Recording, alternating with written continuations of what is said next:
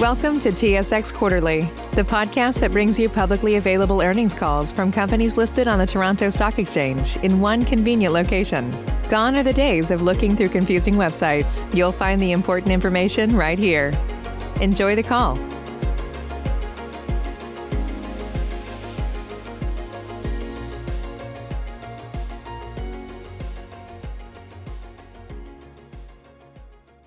Welcome to Tucows' first quarter 2021 management commentary. We have pre-recorded prepared remarks regarding the quarter and outlook for the company. A Tucows-generated transcript of these remarks, with relevant links, is also available on the company's website. In lieu of a live question and answer period following the remarks, shareholders, analysts, and prospective investors are invited to submit their questions to Tucows management via email at ir@tucows.com until Tuesday, May 11th. Management will address your questions directly or in a recorded audio response and transcript that will be posted to the Tucows website on Tuesday, May 18th at approximately 4 p.m. Eastern Time. We would also like to advise that the updated Tucows Quarterly KPI Summary, which provides key metrics for all of our businesses for the last 5 quarters, as well as for 2019, 2020, and 2021 year-to-date, is available in the Investors section of the website, along with the updated Ting Build scorecard and investor presentation. Please note that the KPI summary has been modified to reflect our transition from a mobile virtual network operator to a mobile services enabler. This means the mobile metrics that are no longer applicable to our business have been removed. Now for management's prepared remarks. On Thursday, May 6th, Tucows issued a news release reporting its financial results for the first quarter ended March 31st, 2021. That news release and the company's financial statements are available on the company's website at tucows.com under the Investors section. Please note that the following discussion may include forward-looking statements, which, as such, are subject to risks and uncertainties that could cause actual results to differ materially. These risk factors are described in detail in the company's documents filed with the SEC, specifically the most recent reports on the Forms 10-K and 10-Q. The company urges you to read its security filings for a full description of the risk factors applicable for its business. I would now like to turn the call over to Tucows President and Chief Executive Officer, Elliot Noss. Go ahead, Elliot. Thanks, Monica. The first quarter was a very solid start to 2021. In our domains business, the underlying consistency of that business benefited from the accelerated transition to online driven by the pandemic. In mobile services, the new iteration of our business is moving forward on plan, with our legacy customer base performing as expected and Dish's mobile business also progressing nicely. And with Ting Fiber, we set new records across all of our key metrics, most notably by far our largest quarterly CapEx investment, as well as our highest ever growth in serviceable addresses. Turning to our financial results, I will again remind you that for comparative purposes, our reported revenue and gross margin do not include results from our legacy mobile customers, with almost all of that revenue and much of the expenses associated with the mobile business now subsumed in other income. Those looking for a refresher on the details can refer to our Q3 2020 management remarks. Net income for the first quarter was $2.1 million or 20 cents a share, compared with $2.8 million or 27 cents a share, driven primarily by higher depreciation through our continued fiber network build and a slightly higher effective tax rate. Cash flow from operations was essentially unchanged from Q1 last year at $14.1 million, and adjusted EBITDA for Q1 was just over $12.7 million, up very slightly from Q1 of last year. Total revenue for Q1 was $70.9 million versus $84 million for Q1 last year, and total gross margin was $17.5 million compared with $25.2 million last year, with the decreases reflecting the shift in our mobile business to the MSE model. Excluding the impact of the change in how our mobile results flow through the P&L, Q1 revenue for just the domains and internet operations was up 4% year over year to $66.6 million, and gross margin was up 13% to $23.2 million. Turning now to our individual businesses, starting with domain services. On the heels of a record 2020, and aided by the favorable impact the pandemic has had on the demand for domain names, Q1 was another strong quarter financially. Adjusted EBITDA was $13.8 million, up $2.3 million, or 20% from Q1 2020, as the majority of every incremental dollar we are generating in gross margin is flowing to cash EBITDA. Looking at it another way, our net EBITDA margin improved to 23% compared to 19% in Q1 of last year, and we continue to run the business efficiently and to manage expenses prudently. I do want to remind you that Q1 is typically our most profitable quarter due to seasonality. Gross margin tends to be the strongest in Q1, while our expenses are consistent across all 4 quarters. Overall, domain services revenue was up 3% year on year, and gross margin was up 14%. As expected, we saw growth in the number of new transactions in both the wholesale and retail channels, and we continue to build on a new high watermark in terms of the quantity and quality of our names and customers. 1 year into the global pandemic, Q1 is the last quarter that the year-on-year comparison will benefit from the accelerated transition to digital services. In our wholesale segment, total registrations were up 2% to 4.4 million, with new registrations up 5%. We believe new registration activity has now settled into a steady state business again. The wholesale renewal rate for Q1 was 80%, up a point from Q4, and continues to reflect the quality of our base of names. Value-added services gross margin increased 26% year on year, positively impacted by strong results from our expiry stream revenue, which highlights the increased demand in both the primary and secondary market for domain names. In our retail channel, Q1 gross margin was down 2% from last year, consistent with the results we've seen in previous quarters. Total registrations were up 2% year over year, and new registrations up a very healthy 24%. The retail renewal rate for Q1 was 86%, and the wholesale and retail renewal rates are both solidly above the industry average. On the mobile business, what news there is good. The earnout on the Ting Mobile legacy base is performing as expected. Customers that already churned at a relatively low rate have churned even less with the rollout of new Dish-powered pricing. More importantly, the build on our MSE platform is going well, and the Dish relationship continues to be strong. This will serve our billing and provisioning work in all 3 businesses. The flow of revenue will have some noise over the next couple of quarters as we work with Dish on customer migrations and their 5G launches. The eventual rhythm of the MSE business will be characterized by small, consistent, recurring platform fees as Dish and any other subsequent customers grow their businesses. I do want to highlight one risk across the mobile business. T-Mobile has announced that it will be shutting down the Sprint CDMA network by the end of 2021. As we have seen too often with these network events, this small amount of lead time for MVNOs to deal with, in this case millions of impacted subscribers, is too short, and the data needed to deal with these subscribers effectively has been less than adequate. The smaller risk here is on the legacy Ting Mobile subscribers that generate our earnout revenue. Only about 20% of roughly 250,000 Ting Mobile subscribers are on the Sprint network. About 2/3 of those just need to swap out a SIM card. About 1/3 need a new device. The greater risk is on the millions of Boost subscribers that are entirely on the Sprint network. If this network shutdown proceeds as announced, Tucows and Dish will waste lots of time and money. But the greater risk is to the millions of Boost subscribers who are generally lower income. If they are not successfully migrated by January 1st, 2022, they will wake up with no cell phone service.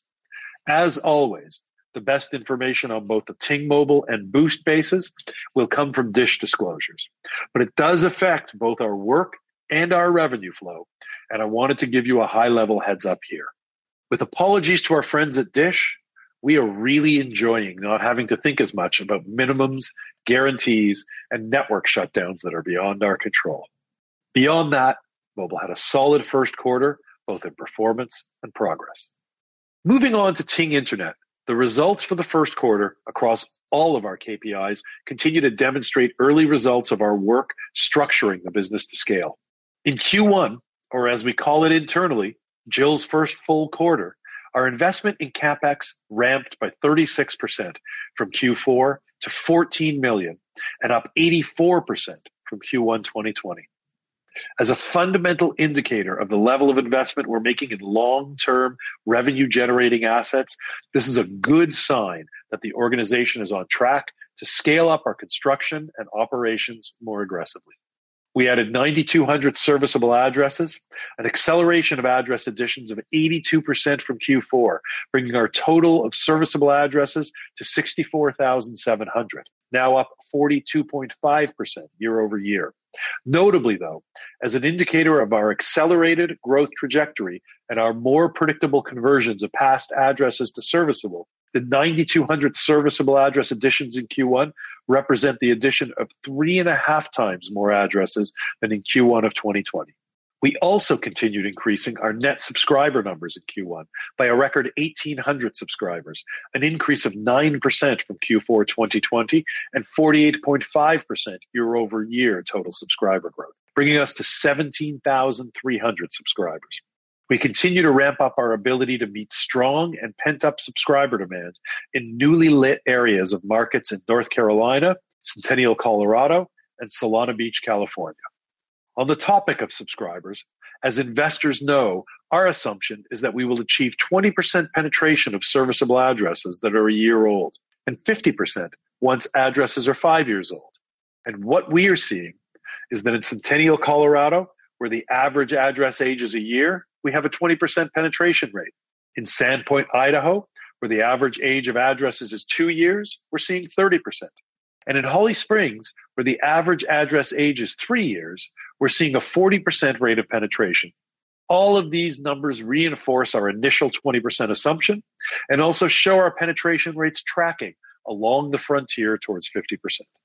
Something else I'd like to call out is the unique market selection approach we've taken compared to others in our middle market residential fiber cohort, and how it has benefited us from an opportunity perspective and now from an operational perspective. Because we are an internet company, our operations are inherently more scalable and efficient than more traditional telecom operations. Because of our roots going back to the mid-90s, partnering with ISPs all over the world in multiple different industries, we have a deep appreciation of the importance of an ISP being local and how to tease out which operating elements need be local and which are better centralized. Having multiple geographically separate markets has presented us with opportunities to add new contiguous cities, which has also then provided operational efficiencies within our distributed footprints. This does mean more OpEx burn in the short term. As the Holly Springs case study video we published last quarter shows, these businesses simply require patience. That patience is rewarded with fantastic net margins at scale. In California, for example, we spent a fair bit of OpEx spinning up operations in Q1. Those rewards come down the road, and the road is long. And on that note, we've had a fantastic start to our build in Culver City, setting a faster pace in that build than in any previous build, which bodes extremely well. I'd now like to turn the call over to our CFO, Dave Singh, to review our financial results for the quarter in greater detail. Dave? Thanks, Elliot. Before I get into the numbers, as a reminder, we have reorganized our reporting structure into 3 operating and reportable segments: fiber internet services, mobile services, and domain services. Although we have discussed these operationally in the past, we previously formally reported in 2 segments: network access services and domain services. The evolution of our business and management structures, especially in light of the transition of mobile services to a predominantly MSE model, has been such that the network access segment has become increasingly operationally distinct between the mobile and our fiber internet services. As a result, we have broken those out into separate segments for reporting purposes. We are also now reporting each of our 3 segments down to the adjusted EBITDA line. Certain corporate costs are excluded from segment adjusted EBITDA results as they are centrally managed, including finance, human resources, legal, corporate IT, depreciation and amortization expense or impairments, interest expense, stock-based compensation, and other income and expense items not monitored as part of our segment operations. Our comparative period financial results have also been reclassified to reflect the reorganized segment structure. I will also remind you here that, as Elliot noted at the outset, our first quarter results once again reflect the impact of the transition of our mobile business to the MSE model in Q3 of last year. With this transition, gross margin, which now consists of only the legacy mobile retail customer base that was not sold to Dish, decreases significantly year over year, or, more accurately, Tucows no longer owns the margin on the growing portion of that base. Operating expenses go down because we replace retail spends and a retail staff with a staff intended to build and operate a wholesale business. All of the revenue associated with the customer relationships that were sold to Dish and much of the expenses associated with the previous mobile retail model are now included as other income. We are, however, including those earnings in our adjusted EBITDA results, and as such, adjusted EBITDA may provide a better year-over-year view on the operating performance of the overall Tucows business. Turning now to the results. Total revenue for the first quarter of 2021 was $70.9 million, a 16% decrease from $84 million for the first quarter of 2020, with the entirety of the decrease attributable to the sale of the Ting Mobile customer relationships during the third quarter of last year. That decrease was partially offset by continued strong growth in Ting Internet revenue generated by expansion of the customer base, which was up just shy of 50% year over year. As I noted last quarter, when comparing our year-over-year performance of total revenue and gross margin, it's best to look at the combined domains and fiber internet businesses, excluding mobile services. At the revenue line, the aggregate of those two businesses increased 4% year over year to $66.6 million. Cost of revenues before network costs decreased 13% to $46.2 million from $53.2 million for Q1 of last year, with the decline primarily due to the lower revenue. As a percentage of revenue, cost of revenues before network costs were essentially unchanged from Q1 last year at 62%. Gross margin before network costs for the first quarter decreased 20% to $24.7 million from $30.8 million, with the decrease primarily related to the sale of Ting Mobile customer relationships. As a percentage of revenue, gross margin before network costs decreased to 35% from 37% for Q1 2020.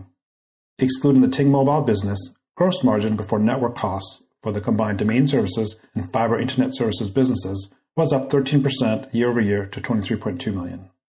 I'll now review gross margin for each of the domain, mobile, and fiber internet services businesses. Starting with domain services, gross margin for the first quarter of 2021 increased 14% to $20.5 million from $17.9 million for the first quarter of last year. As a percentage of revenue, gross margin for domain services increased year on year to 33% from 30%. Within the domain services business, gross margin for the wholesale channel increased 20% to $15.7 million from $13 million for Q1 last year. The increase is the combined result of the year-over-year growth in the number of domains under management and our success in managing the business for gross margin. As a percentage of revenue, gross margin for wholesale increased to 30% from 26%. Gross margin for retail channel of domain services decreased 2% to $4.8 million from $4.9 million for Q1 2020. As a percentage of revenue, gross margin was 52% compared with 53% in Q1 last year. For mobile services, gross margin was $1.5 million compared with $10.3 million in the same period last year, with the difference primarily attributable to the transition to the MSE model and the resulting absence in revenue as a result of the sale of the Ting Mobile customers to Dish. As per the accounting treatment of the Dish transaction, we generated a gain on the sale of Ting customer assets of $5.4 million, which represents the earnout on that customer base and is recognized on the income statement as other income. For fiber internet services, gross margin increased 6% to $2.7 million from $2.6 million in Q1 last year, mainly due to the expansion of the Ting Internet subscriber base. As a percentage of revenue, gross margin for fiber internet services decreased to 51% from 60%. Gross margin is impacted by a number of factors and cost drivers, some of which occur prior to the generation of revenue. A reminder, cost of revenues include the following: network access fees paid to third parties to use their network, such as our partnerships in Westminster, Fullerton, and Solana Beach; leased circuit costs to directly support enterprise customers; the personnel and related expenses net of capitalization related to the physical construction and build-out of the physical fiber network; and as well personnel and related expenses net of capitalization related to the installation, repair, and overall field service delivery of the fiber business. Hardware costs include the cost of equipment sold to end customers, including routers, ONTs, and IPTV products, and any inventory adjustments on this inventory. Other costs include field vehicle expenses and small sundry equipment and supplies consumed in building the fiber network. Network expenses for Q1 2021 increased 28% to $7.2 million from $5.6 million for the same period of the prior year, with the increase being primarily due to higher operational costs associated with and higher amortization resulting from the continued build-out of the fiber network.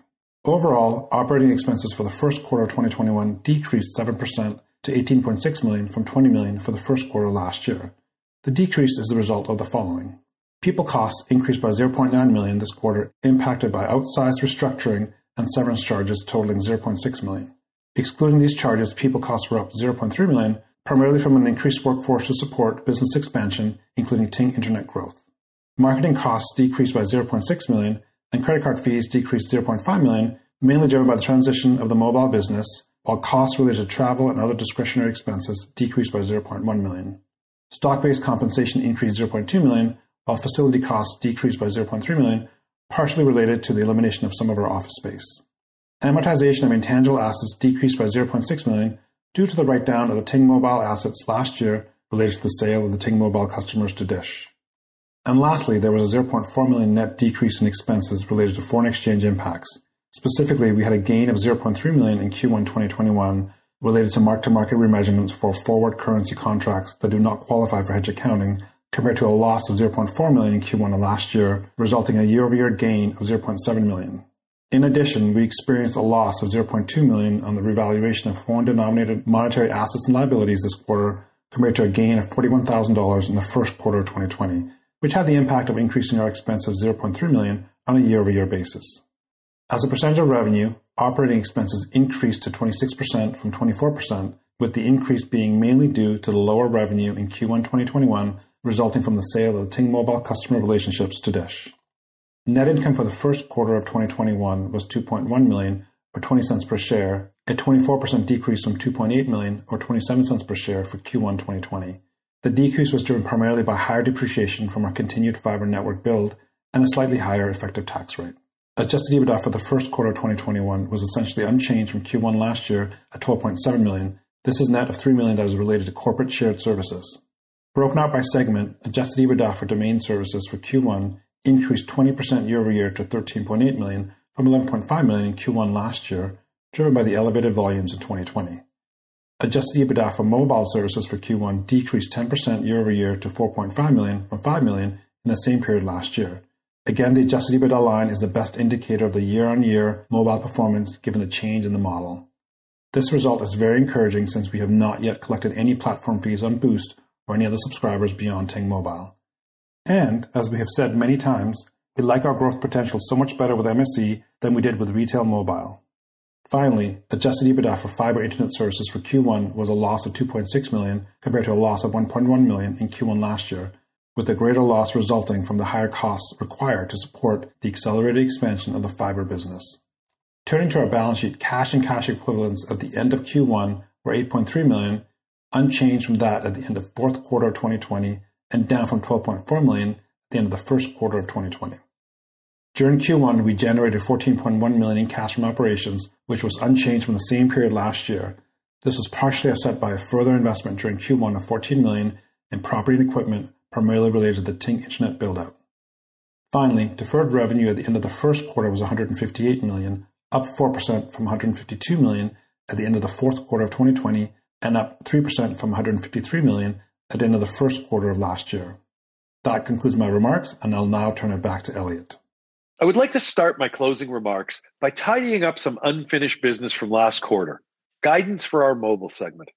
Before I do that, let me first note that we are reiterating the guidance we provided on last call for both the domains and fiber internet segments of the business. In our mobile segment last year, we delivered $18.8 million in adjusted EBITDA. In 2021, we expect to increase that adjusted EBITDA by 20% or so.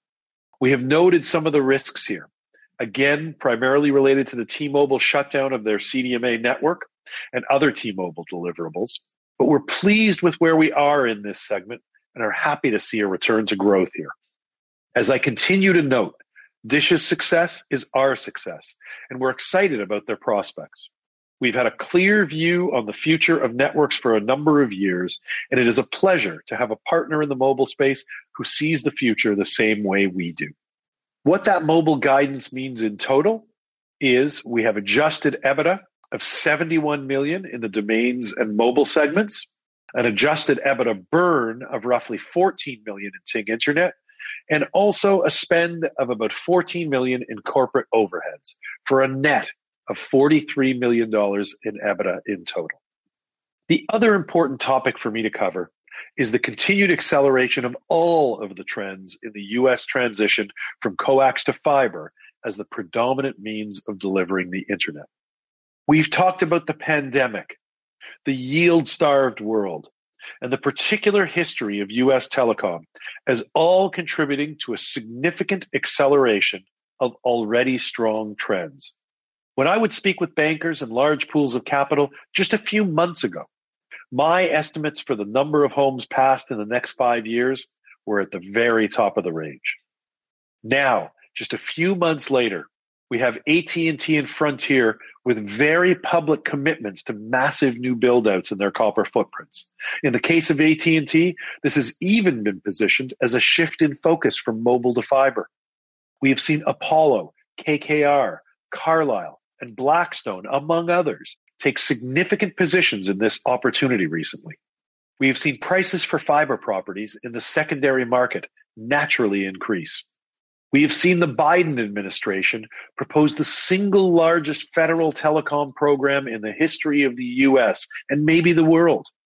We have seen the Republicans submit a counterproposal that would still be the largest telecom program in U.S. history. And we have seen these proposals include important considerations not just to the build-out of fiber, but to the affordability of internet service. Obviously, this is all good news.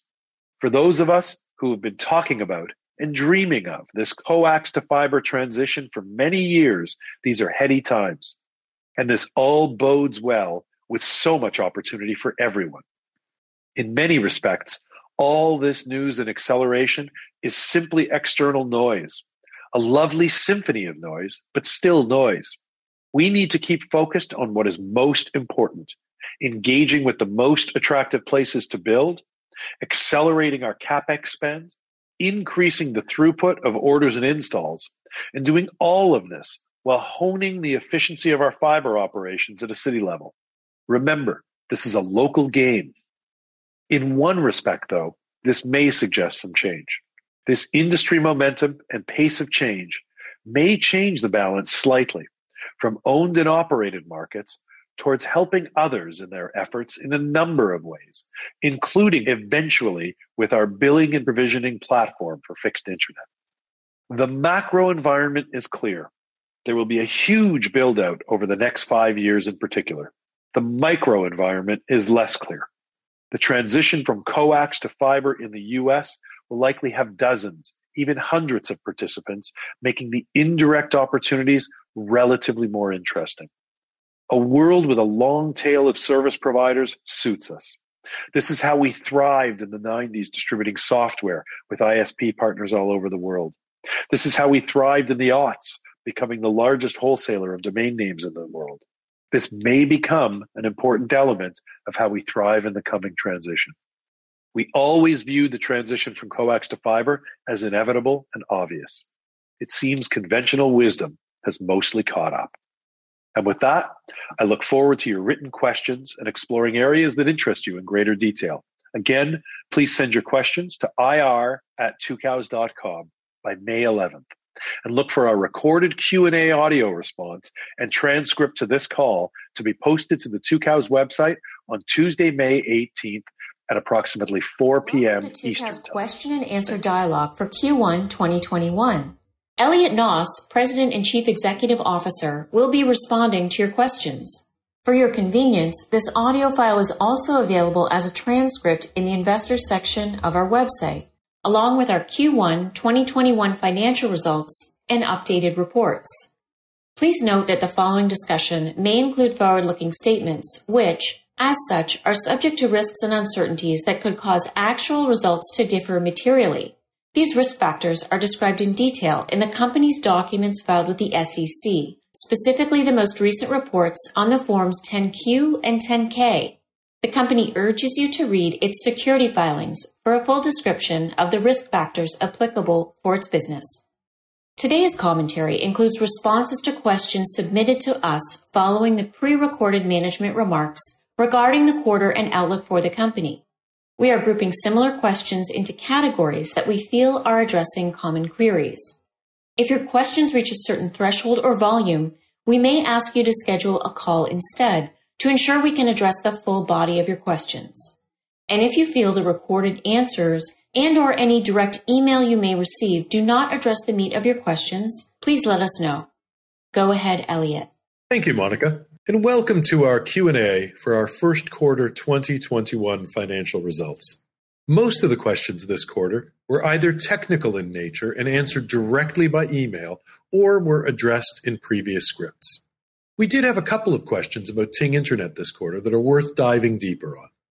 A few of you picked up on my referencing indirect opportunities and asked for clarification.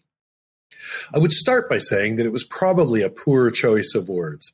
I should have said non-standard opportunities or heterogeneous opportunities, and even those two require explaining.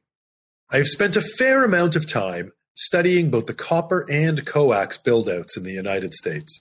The first stretched for roughly 50 years, and the second for roughly 30 years. My guess is the remainder of the fiber build-out will take less than 10 years. To me, this means things will happen in a less linear fashion. There will be a range of approaches to financing, to construction techniques, to public-private partnerships, and more broadly, to operating models. There are also likely to be more participants. All of this will take place in a changing federal regulatory environment and a very heterogeneous state regulatory environment. We do not have a crystal ball, so we instead focus on what we know. We will focus on having the most efficient operating model at a local level. We will focus on having a breadth of relationships with both competitors and other market participants. We will focus on what we see not just the most likely future to be, but what we think the future should be when it comes to working with cities and towns across the country. We will focus on continuing to have the most satisfied customers in the country. I have previously said that we're moving away from partnerships like those in Westminster, Fullerton, and Solana Beach. We, like most market participants, are looking to deploy capital. Relationships where all we have is an operating contract and no long-term economic benefit are not nearly as interesting unless the situation and the economics make a lot of sense. An example would be one where we are extending an existing footprint. I note that in many of these partnerships, not only are we simply paying off someone else's debt, we also often have a lower, sometimes much lower, cost of capital. However, we are open to partnering where someone is bringing to the relationship something we need, like time. Anything that helps us build faster and broader is interesting. And of course, we will, at some point, be marketing our ISP billing and provisioning platform more aggressively. That will not be for the next while, but it will be another means of getting at the benefits of the coax to fiber transition indirectly. At the core of all of these different flavors, there is one commonality: being able to work well with others. I want to remind investors that this is deeply in our DNA, going back to the Tucows software libraries in the 90s and to the early days of OpenSRS. We were also asked for further thoughts on the increasing government funding for broadband. Ting just announced our participation in the FCC's Emergency Broadband Benefit Program, which was funded as part of the December 2020 stimulus package approved by Congress and is designed to help Americans struggling to pay for broadband due to the pandemic. As part of the benefit, eligible Ting customers, including new customers, will receive up to $50 monthly support towards their internet bill for the duration of the program. We're glad to see the government recognizing the importance of affordability of access with this temporary measure and hope it seeds further meaningful discussions on creating long-term support for affordability of internet access for those who need it.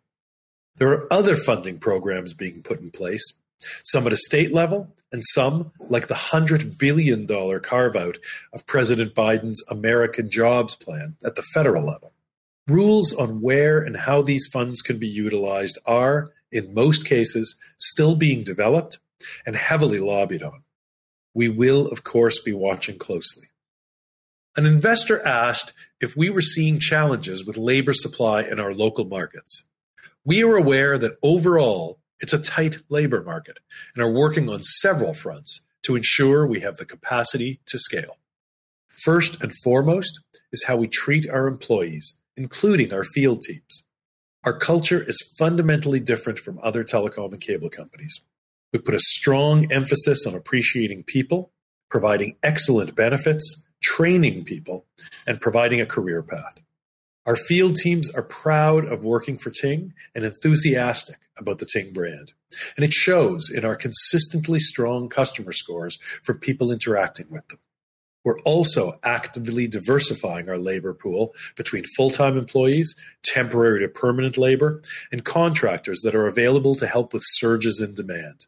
And lastly, we're working with employment groups in our local communities to implement fiber technician training programs to increase regional and local pools of skilled technicians.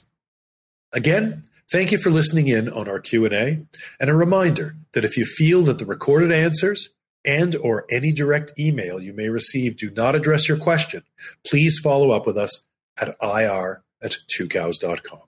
Thank you.